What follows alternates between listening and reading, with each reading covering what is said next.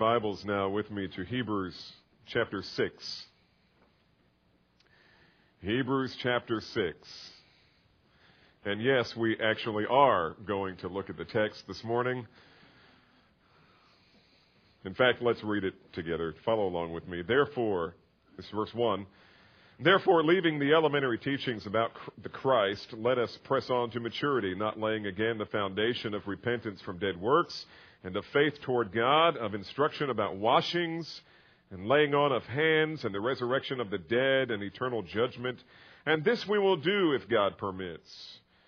For in the case of those who have been enlightened, and who have tasted the heavenly gift, and have been made partakers of the word of God, and the powers of the age to come, and then have fallen away, it is impossible to renew them again to repentance, since they again crucified to themselves the Son of God, and have put him to open shame.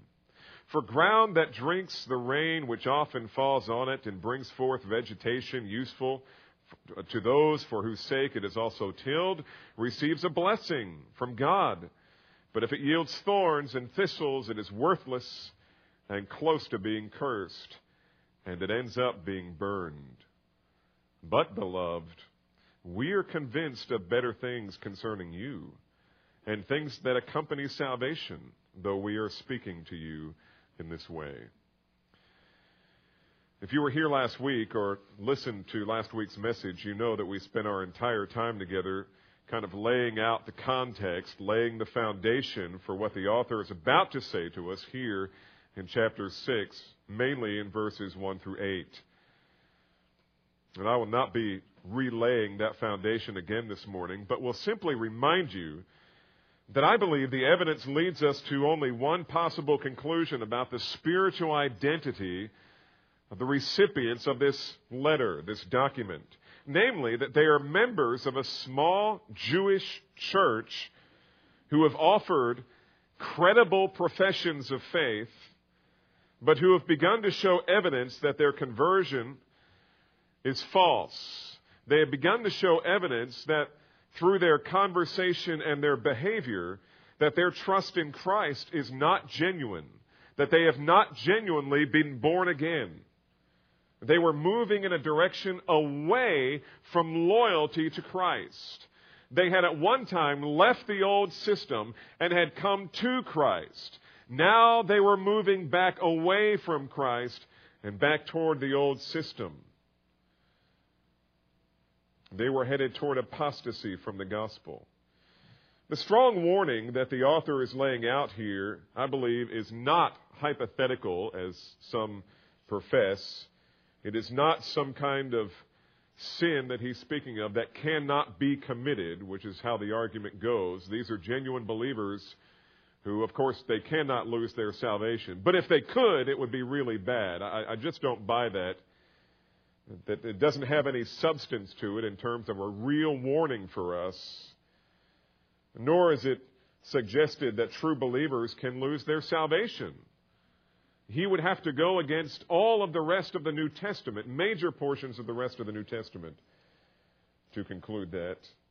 Rather, his concern is that their regression back into spiritual immaturity may be a sign of an evil, unbelieving heart that falls away from the living God. And that's an exact quote out of chapter 3, verse 12. Take care, brethren, lest any of you have an evil, unbelieving heart that turns away from the living God. I said last week that it's as if this little church is like a small platoon of soldiers who have found themselves in the confusion of a very severe firefight, a battle. They had shown such excitement about joining the army in the beginning. They were so impressed with their new king. They just wanted to be on his side. But now things were getting tough. The battle had ensued. Bullets were flying, or in their case, arrows, I suppose. They had enlisted with such enthusiasm, but now here in the middle of the battle, they were scared to death.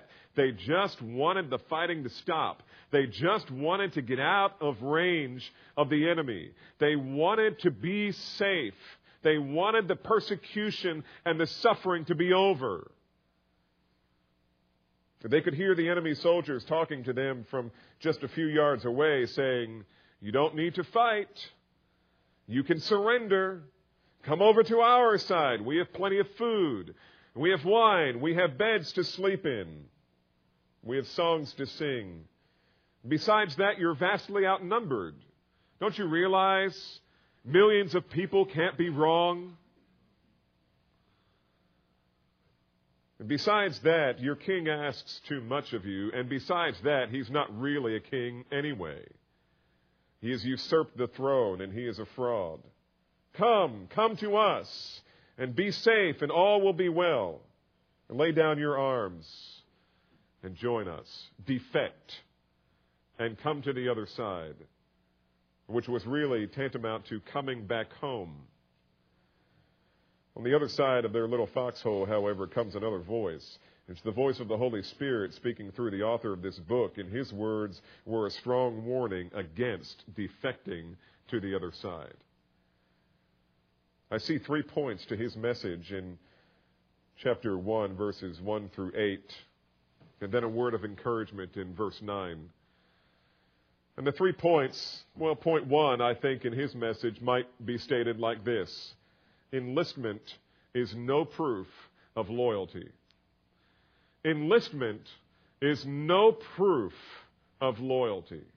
Just because you signed on, just because you were excited one day about joining the team of the risen Christ, does not mean that you belong to him. The author of the book was witnessing a prolonged immaturity on the part of these Jewish church members that concerned him. As we saw last week, the fundamental principle is this: where there is life, there is what? Growth. Let's say it together. Where there is life, there is growth. Or we might say, where there is church life, there's response to the pastor. Okay. Let's say it together again. Where there is life, there is growth. That's such an important principle, because when you're dealing with someone who is showing no evidence of spiritual life, and yet they profess to be alive, remember this: where there is life, there is growth. If these people are alive in Christ, they ought to be growing in their knowledge and obedience to Christ. But just the opposite was happening. They were beginning to turn back to the shadows, to the forms of the Old Testament. And by the way, throughout here, and I've mentioned this before, in Colossians, the book of Colossians is what I'm referring to when I talk about the shadows versus the substance, because that was Paul's argument to the saints in Colossae who were facing similar trials. The Judaizers had come, and they were calling these Jewish believers back into Judaism. And Paul was arguing that they shouldn't listen to them, because those things are just shadows. Rather, the substance is to be found in Christ. So don't turn away from the substance and go back to the shadows. I believe that the author of Hebrews is saying the same thing. Apparently, the message they were hearing from the enemy of their souls, from their Jewish Old Covenant family members and friends and former synagogue companions, was that it is possible to have a relationship with God apart from Jesus Christ. It is possible to have a relationship with God apart from Jesus Christ. And this is patently false. They were saying it is perfectly acceptable to worship God according to the old forms and sacrifices and traditions. And Jesus isn't necessary. In fact, Jesus is not the promised Christ at all. He is a fraud. And that's what he's referring to in the first 3 verses. Look at them with me.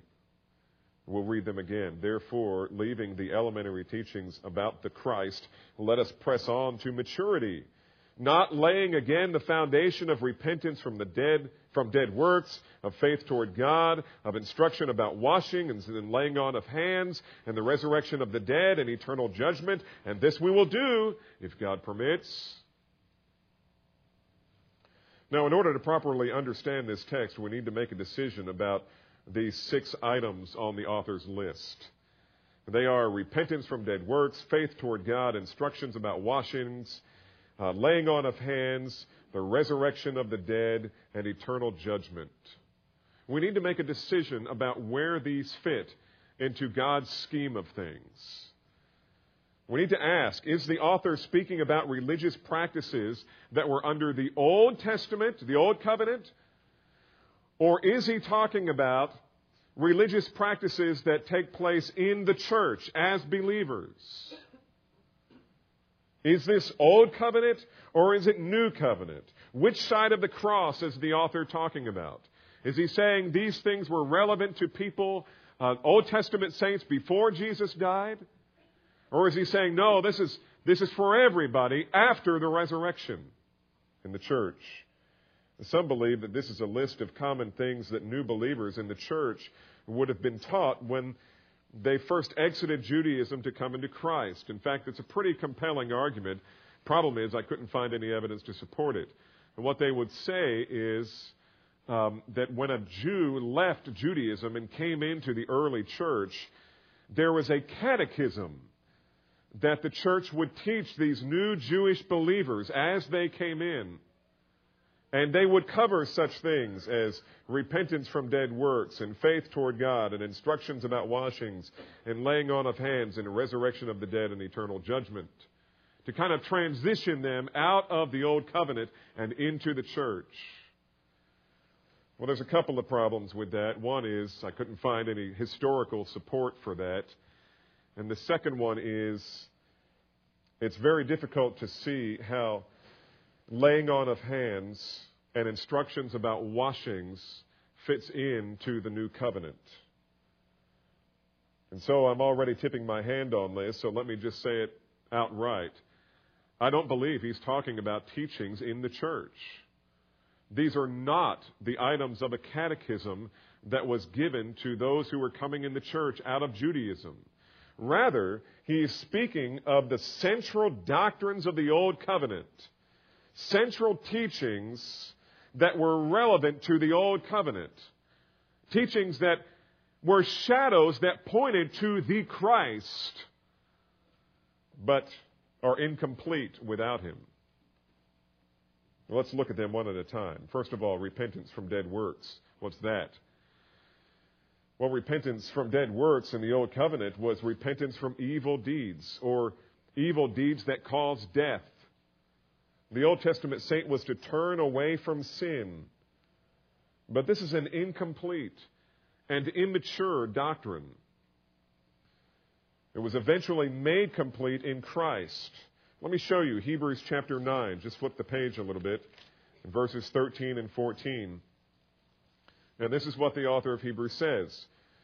For if the blood of goats and bulls and the ashes of a heifer, sprinkling those who have been defiled, sanctify for the cleansing of the flesh, how much more will the blood of Christ, who through the eternal Spirit offered himself without blemish, cleanse your conscience from what? Dead works to serve the living God. He's saying, yes, there was an Old Testament teaching about repentance from dead works, but it was incomplete. Now, in order to understand that, you need to understand what's called progressive revelation. How many of you have heard about progressive revelation? Let me just try to explain progressive revelation to you. The book of Job was the first book, the inspired book written. It wasn't Genesis, although Genesis is put first, and there's reasons for that we don't need to go into here. But Job was the first guy to actually pen a book that was inspired by the Holy Spirit. How much about the Lord Jesus Christ, about the coming Messiah, did Job know? Not very much. Job knew that someday he would see his Redeemer face to face with his own eyes. And that's all he knew. And that's a wonderful truth, but it's incomplete. Moses comes along and he gives us Genesis 3:15, where God promises that the seed of Eve will one day come around and crush the serpent's head. Well, that's a little more revelation. Now we know that there's a promised son who will one day conquer sin by conquering the enemy. But we really don't know much more about it. We don't know how it's all going to happen. We don't know when He's going to come or when He's going to be born or what family of the earth is He going to be born into or how is He going to accomplish it. And so we move on through the Old Testament revelation, and God reveals more. He shows us through Abraham that there is going to be a son that God will provide. And then through Moses, he sets up this sacrificial system where a lamb is slain as kind of a type, a foreshadowing of the fulfillment of God's provision to handle their sins, to take away their sins completely. And then we have Isaiah who comes along, the prophet, and he starts pulling all of these pieces together, and he says, "For unto us a child will be born. Unto us a son is given, and the government will rest upon his shoulders, and his name will be called Wonderful Counselor, Mighty God, Everlasting Father, and the Prince of Peace." And you get to the end toward the end of Isaiah, and you find Isaiah in chapter 53, explaining how the Messiah is going to do that.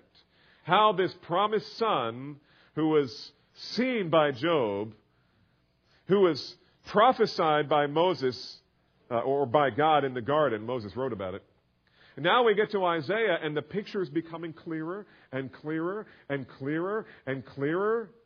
And then we read in Micah how the promised son would be born in Bethlehem, and the other prophets fill in a lot of gaps. And then suddenly, one day, Jesus is born. The angels announce His coming, and it all fits. This is progressive revelation. It's not that any piece of the puzzle is wrong. It's simply that as God revealed it, piece by piece by piece, it became clearer and clearer and clearer and clearer. And through the Old Testament, the whole Old Testament, the whole message was, He's coming. He's the promised son. He's the deliverer. He's after the order of Melchizedek. You see all these types. He's the Lamb of God. He's coming. He's going to take all of our sin upon Himself. He's going to be bruised for our sakes. The chastisement for our peace will be laid upon Him. He will be Wonderful Counselor, Mighty God, Everlasting Father. He will be born in Bethlehem. He will be a Jew, a son of David from the tribe of Judah. And then He is born. And He fulfills all of righteousness. And in the end, He suffers and dies, just as the previous revelation said. And at that point, when He dies and then is risen again, it is finished. It is complete. Now, the completion of God's plan has come. The fullness of God's plan has come. And now, everything's different. Everything's different. Because the forms that once pointed us toward Christ are of no more use. That's why in Galatians, Paul argues the same kind of situation. And he argues that the law was meant to be a tutor to do what? To bring us salvation? No. To bring us to Christ. Was the law inspired of God? Perfectly. Was it complete? It was complete in itself, but it was not complete in God's plan of salvation and in God's revelation. There was more to be revealed. But now that Christ has come, the only thing left to do for the apostles was to explain what Christ had done, to explain His fulfillment of all that went before, to explain, as Paul said, that He is the substance. Everything else was merely shadow. And so when we talk about repentance from dead works, we're talking about a doctrine of the Old Testament that was an incomplete doctrine. The Old Testament Jews were called to repentance from their sin, but as yet there was no Christ. Once Christ came, they were called to turn away from their sins by turning to Christ. And that is the New Testament teaching. And what about the second one, faith toward God? Faith toward God is elementary. It's very basic. It's basic to the Old Covenant, the Old Testament. But here again, it's an immature or incomplete doctrine that would find its fulfillment in Christ. But now that the promised Christ has come, faith toward God is of no use unless it is also faith toward the Son, or faith in the Son of God Himself. How do we know that? Well, because there is salvation in no one else, Acts 4:12 says, right? For there is no other name under heaven that has been given among men whereby you must be saved. The Old Testament saint was to put his trust in God, but the New Testament saint is to put all of his trust in God the Son. God the Son, who is the Lord Jesus Christ. Now, what about washings? I think this is the giveaway in terms of where we put this whole list. Where do we put it on the map of Revelation? The canon of Scripture. Is he talking about New Testament or Old Testament? I think this is the giveaway for us. Instructions about washings. This is not a New Testament concept. This was a reference to ceremonial washing or ceremonial cleansings that were all over the Old Covenant. In fact, every Jewish home had a basin, probably more than one basin, so that when someone came into the house, they would engage in various kinds of washings. And you remember the Pharisees getting after Jesus about the fact that his disciples wouldn't wash their hands before they eat. Now, how many of you children know that your parents, your mom, forget your dad doesn't care. Your mom wants you to wash your hands before you eat, right?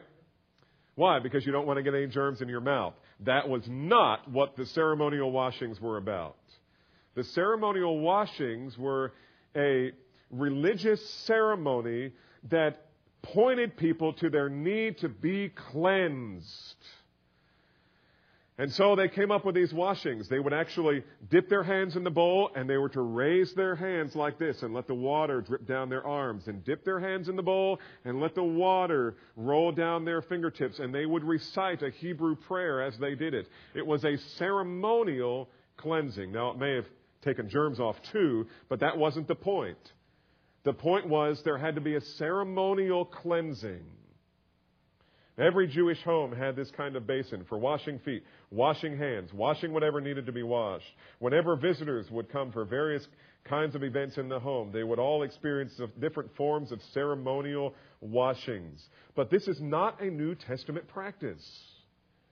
Rather, we have been now permanently washed, permanently cleansed through the ministry of the Lord Jesus Christ. Titus 3:5 says that we now have an eternal washing of regeneration and renewing of the Holy Spirit. The ceremonial washings of the Old Testament were merely shadows.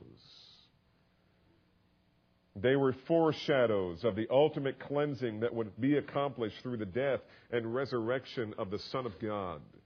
And what about laying on of hands? Some will say, well, this was the New Testament practice of laying on hands to commission people into ministry. That doesn't fit the context here. He's talking about Old Covenant. His whole argument is to turn away from the Old Covenant, press forward, away from those shadows, and move forward into the fulfillment of Christ. And when he talks about laying on of hands, he's talking about the Old Testament covenant, the Old Covenant practice, the Old Testament, Old Covenant, same thing. The Old Covenant practice that a person would lay his hands, a man would take a lamb to the altar, the priest would slit its throat, and the man would lay his hand on it, as if to say, this should have been me. And this is what he's doing. He is identifying himself with the death of this lamb. This lamb's blood is being shed. It should have been my blood. I identify myself with him. And God graciously installed that ceremony with real effect, that their sins would be covered until the Christ would come and forgive all who believe.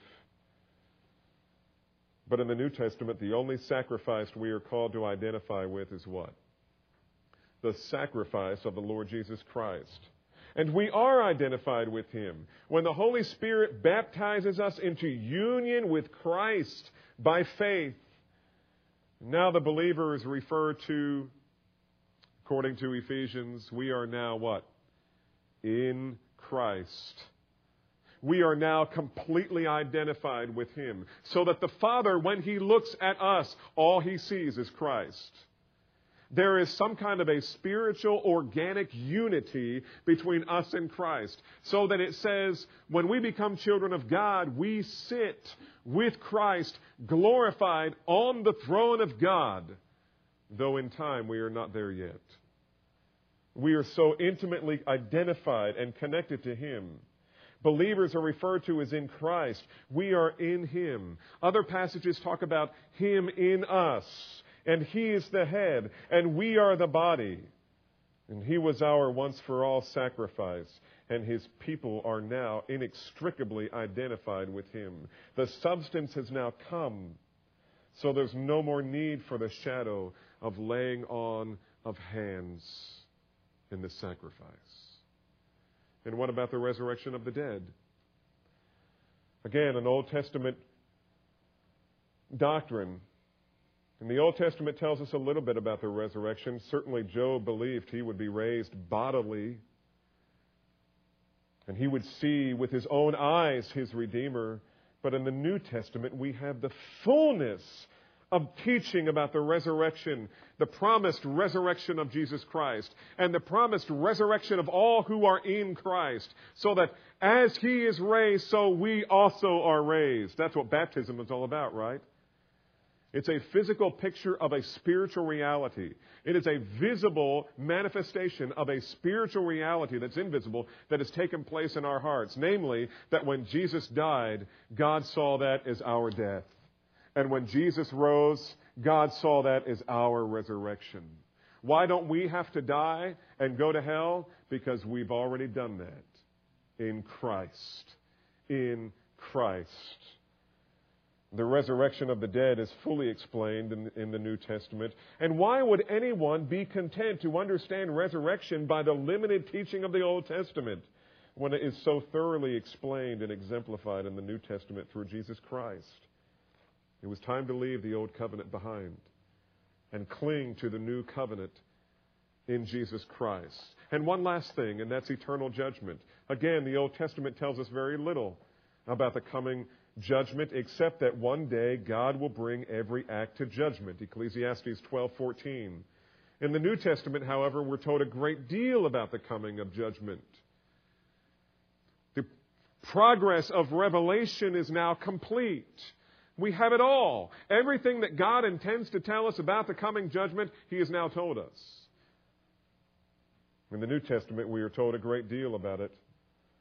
But we are also told this, that for all who are no longer identifying themselves with a bull or a goat or a lamb, but now identify themselves by God's grace with Christ, there is no condemnation for those who are what? In Christ Jesus. For those who are identified with Christ, there is no condemnation. For the law of the Spirit of life in Christ Jesus has set you free from the law of sin and death. And all God's people said, Amen. Amen. The incomplete has been made complete. The shadows have been replaced by the substance. Why would you go back to the shadows? So much more can be said here, but the main point you need to catch is simply that the author was calling these Jewish men and women to see the futility of falling back on the old, immature system of relating to God. He has promised all along the way that the Christ would come and make all things new. And all of those things that they were going back to were simply pointing the other direction, as if they were clinging to do not enter signs. Wrong way. They were all pointing this way, and they were all moving that way.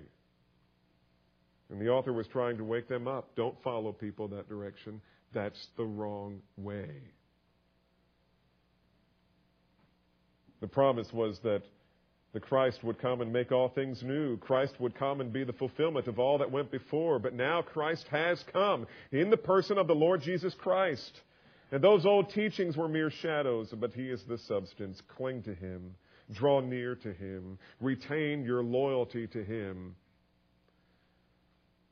If you are a true child of God, you will grow and mature in the knowledge of the Lord Jesus Christ. The sad reality, however, was these professing believers had not only stopped growing, they had turned around and were walking the other direction. Perhaps they hadn't gone very far. But maybe I could put it in these terms. They were actually repenting from their faith in the Lord Jesus Christ. They are repenting for having placed their faith in Christ, or were being tempted to do so.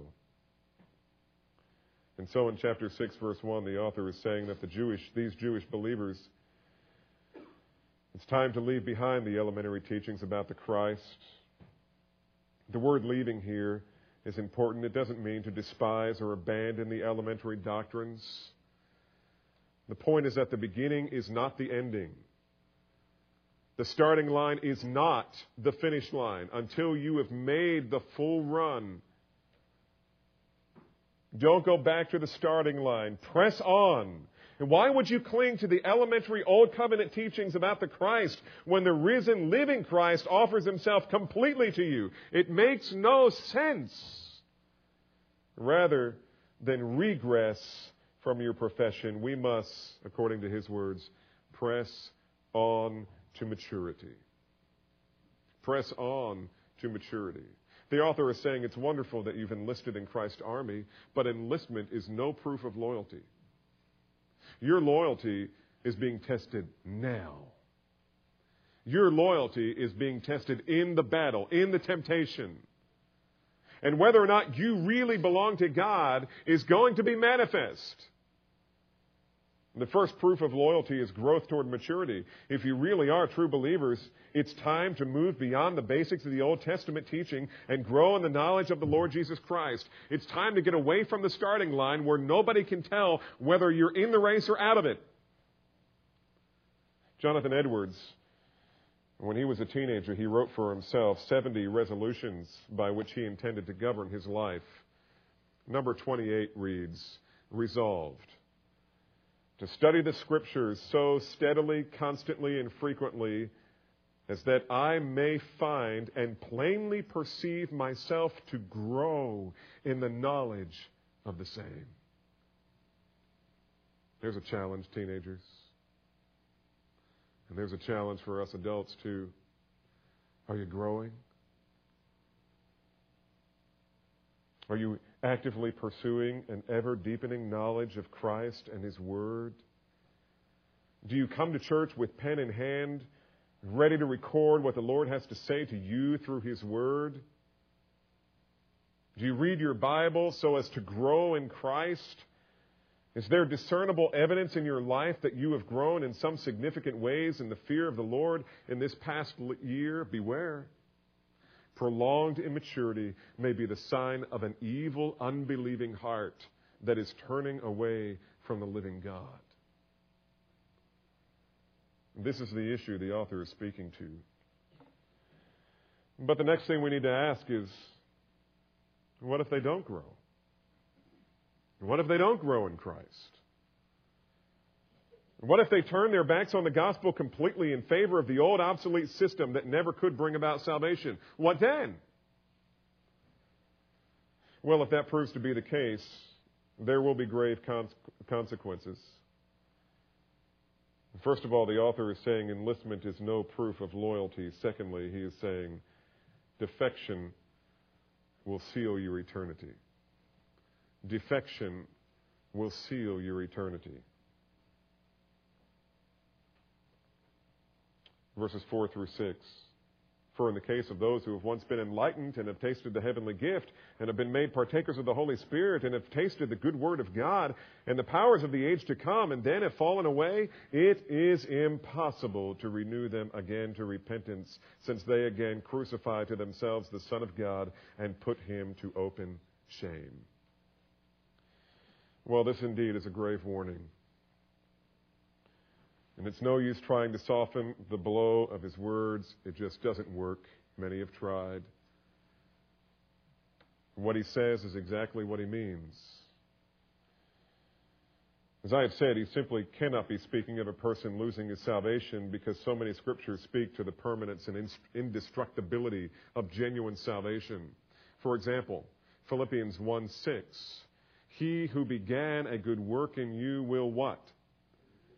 Be faithful to complete it until the day of Jesus Christ. Romans 8:38 and 39, what can separate you, beloved, from the love of Christ? Nothing. Not tribulation or distress or persecution or nakedness or peril or sword. Nothing. Not height nor depth nor any other created thing. Nothing can separate you from the love of Christ. Once you are in, you're in. The question is not, are we once saved, always saved? The reality is, if you're saved, you're always saved. The author is simply raising the question, are you?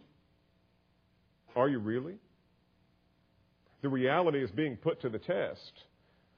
But if you belong to God, you will finish well. You will finish well because He will hold you. Romans 8:29 through 30.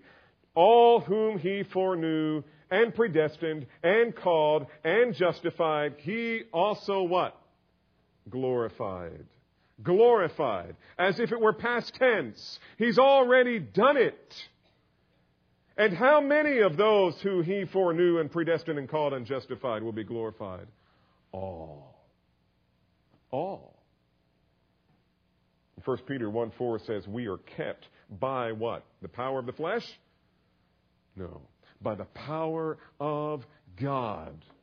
Ephesians 4:30, we are sealed by the Spirit until the day of redemption. John 10:27 and 28, which I think if there's any ambiguity anywhere else in Scripture, it's smashed to bits by this verse. No one can snatch them out of my hand. And the Father who has given them to me, and no one can snatch them out of my Father's hand.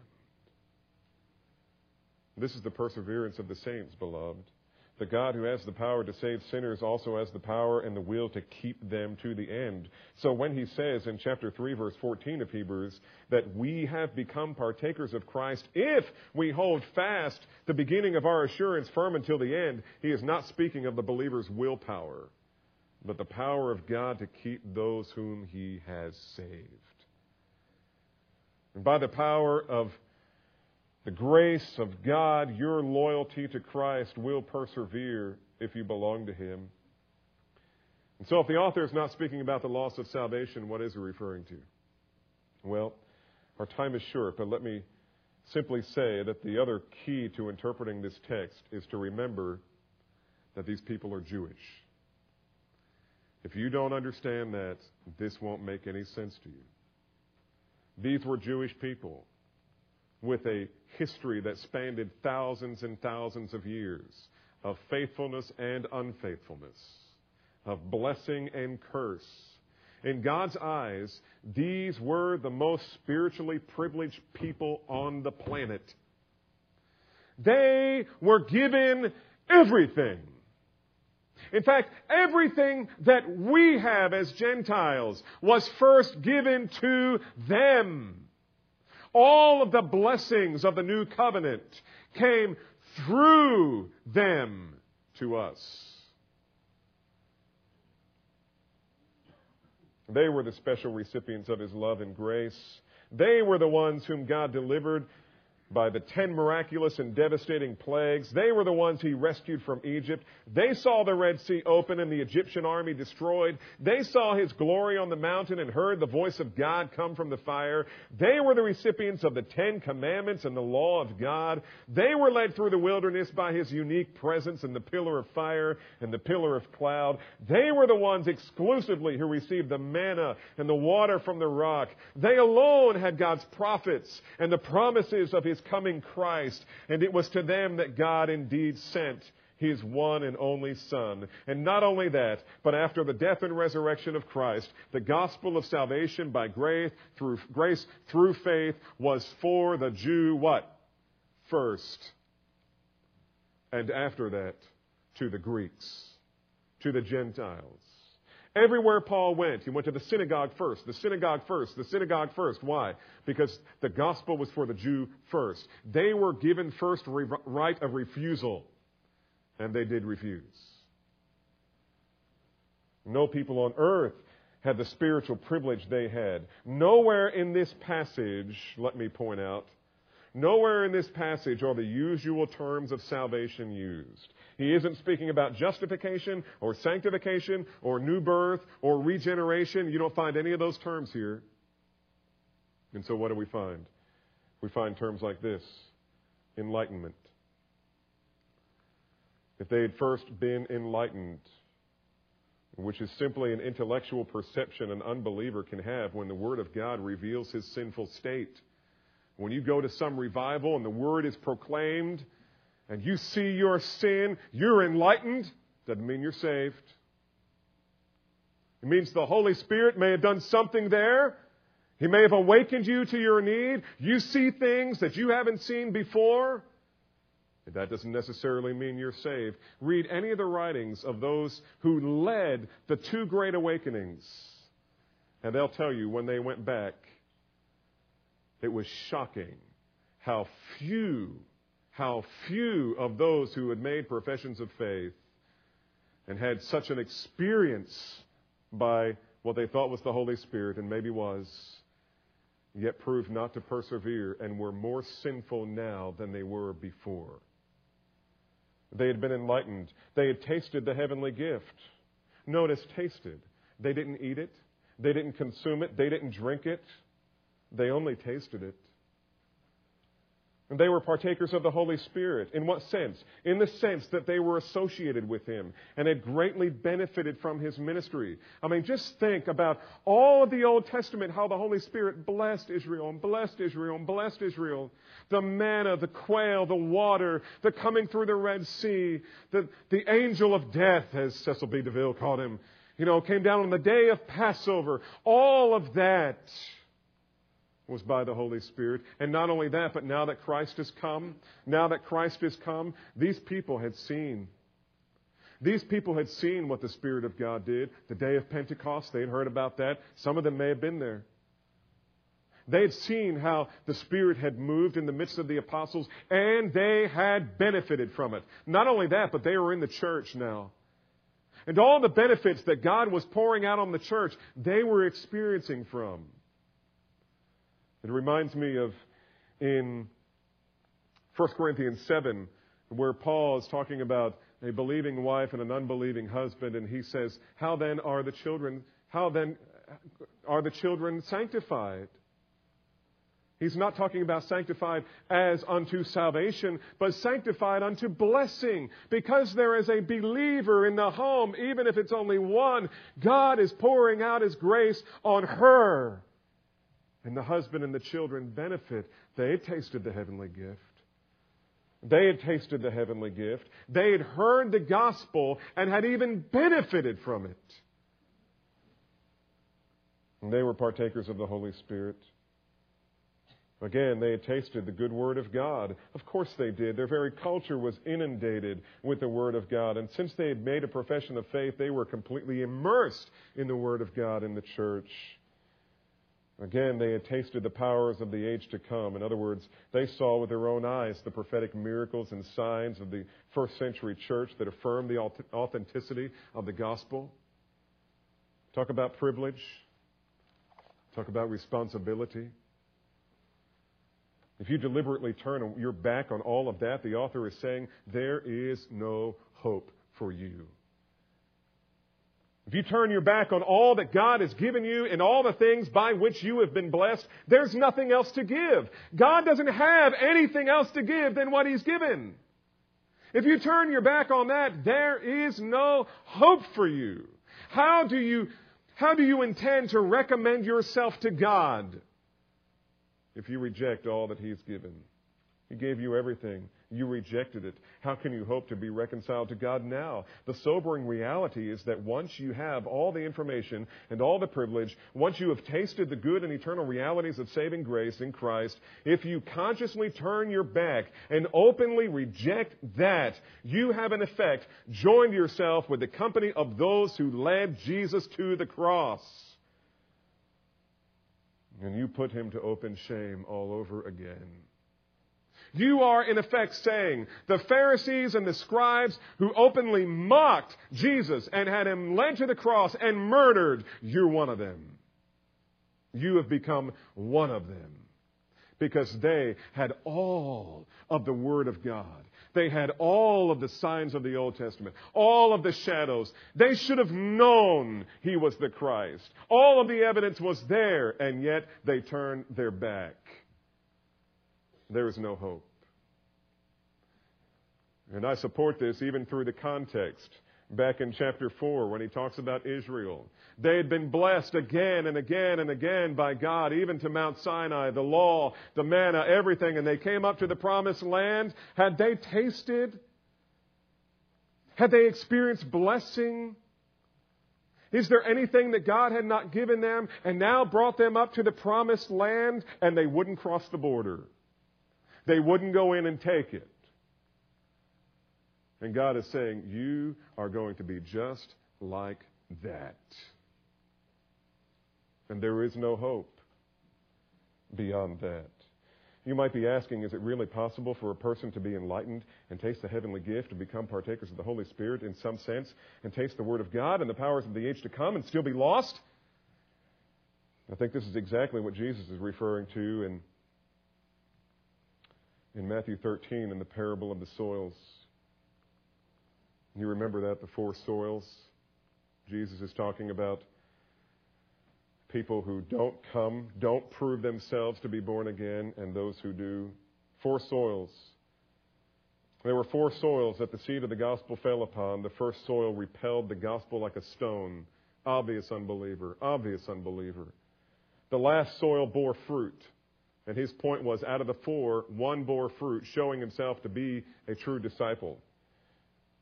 But the 2 soils in between, Jesus said, received the gospel gladly, and they sprang up quickly. To know such a person, you would say, there's a child of God. They've tasted the heavenly gift. They have benefited from the good word. They've benefited from the Holy Spirit. They have had some interaction with all of this and have been blessed by it. And then they fall away. And Jesus says they sprang up quickly, but when affliction and persecution arises because of the word, immediately he falls away. And the worries of the world and the deceitfulness of wealth choke it out. And it does nothing. Yes, it is possible to taste, to experience blessing from, and yet be lost. Or to put it back in the context of our young soldiers in the foxholes, if you defect to the enemy, your eternity will be sealed. You see, the enlistment is no proof of your loyalty, and defection will seal your eternity. And finally, the results are the true test of quality. Results are the true test of quality. Just briefly here, verse 7, for ground that drinks in rain, which often falls on it. By the way, if whatever your interpretation of this text is, if this illustration doesn't make any sense to what you understand the rest of the text to mean, then your interpretation is probably wrong. For the ground that drinks in the rain, which often falls on it, and brings forth vegetation useful for those whose sake it is also tilled, receives a blessing from God. But if it yields thorns and thistles, it is worthless and close to being cursed, and it ends up being burned. You see, beloved, where there is life, there is what? Growth. And where there is growth, there will be fruit. Jesus said in Matthew 3, "Therefore bear fruit in keeping with repentance. And do not suppose that you can say to yourselves, 'We have Abraham for our fathers.' For I say to you that from these very stones God is able to raise up children of Abraham. The axe is already laid at the root of the trees. Therefore every tree that does not bear good fruit is cut down and thrown into the" what? Fire. Do we need any explanation on what fire is an allusion to? Certain judgment. Again, in Matthew 7, Jesus says, "So every good tree bears good fruit, but the bad tree bears bad fruit. A good tree cannot produce bad fruit, nor can a bad tree produce good fruit. Every tree that does not bear good fruit is cut down and thrown into the fire. So then, you will know them by their fruits." And then he says this, same context, next sentence, "Not everyone who says to me, 'Lord, Lord,' will enter the kingdom of heaven, but he who does the will of my Father who is in heaven will enter. Many will say to me on that day, 'Lord, Lord, did we not prophesy in your name? And in your name cast out demons? And in your name perform many miracles?'" You think they tasted of the heavenly gift? You think they partook of the good word of God? "Then I will declare to them," Jesus says, "I never knew you. Depart from me, you who practice lawlessness." Could it be any clearer, beloved? Could it be any clearer? The issue that the author of Hebrews is addressing is a very real concern. Jesus said, "Many who call him Lord will not enter the kingdom of heaven." Just as many who said they were children of Abraham did not enter the promised land, but died in the desert. The ones who bear fruit are the ones who persevere, who press on, who draw near, who hold fast. Those are all terms in Hebrews. And no matter how fierce the battle, they will not surrender. They will maintain their loyalty to their king. They will finish well. That's what Hebrews 11 is all about. And what happens to those who defect? The sobering reality, beloved, is that they must face the fury of their king in a place where there is weeping and gnashing of teeth. This is a sobering warning indeed. But the author goes on, verse 9. "But beloved, we are convinced of better things concerning you, and things that accompany salvation, that is fruit, though we are talking to you in this way." Here's a pastor. Here's a man of God who loves God's sheep. And he's saying, the jury hasn't come back on this yet. I'm not saying that it's carved in stone that you're an unbeliever and you have gone apostate. I'm just telling you what I see. And the direction of your life is scaring me. But I'm not out and out telling you you're unsaved. I wouldn't do that. That's between you and God. But beware. Because if you continue the direction you're going, if you continue in your prolonged immaturity, there is only one conclusion about your soul. You are lost.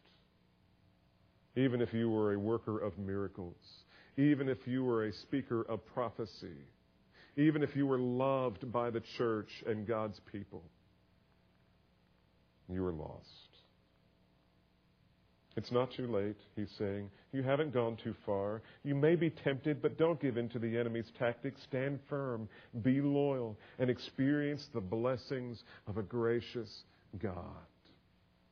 I think you could summarize the whole thing with these words. To whom much is given, much will be required. Oh, how much you and I have been given. We are so privileged. We have the Word of God in every conceivable form. But are we obeying it? And are we growing in it? And is our love for the Lord Jesus Christ growing because of it? Are we different now than we were a year ago?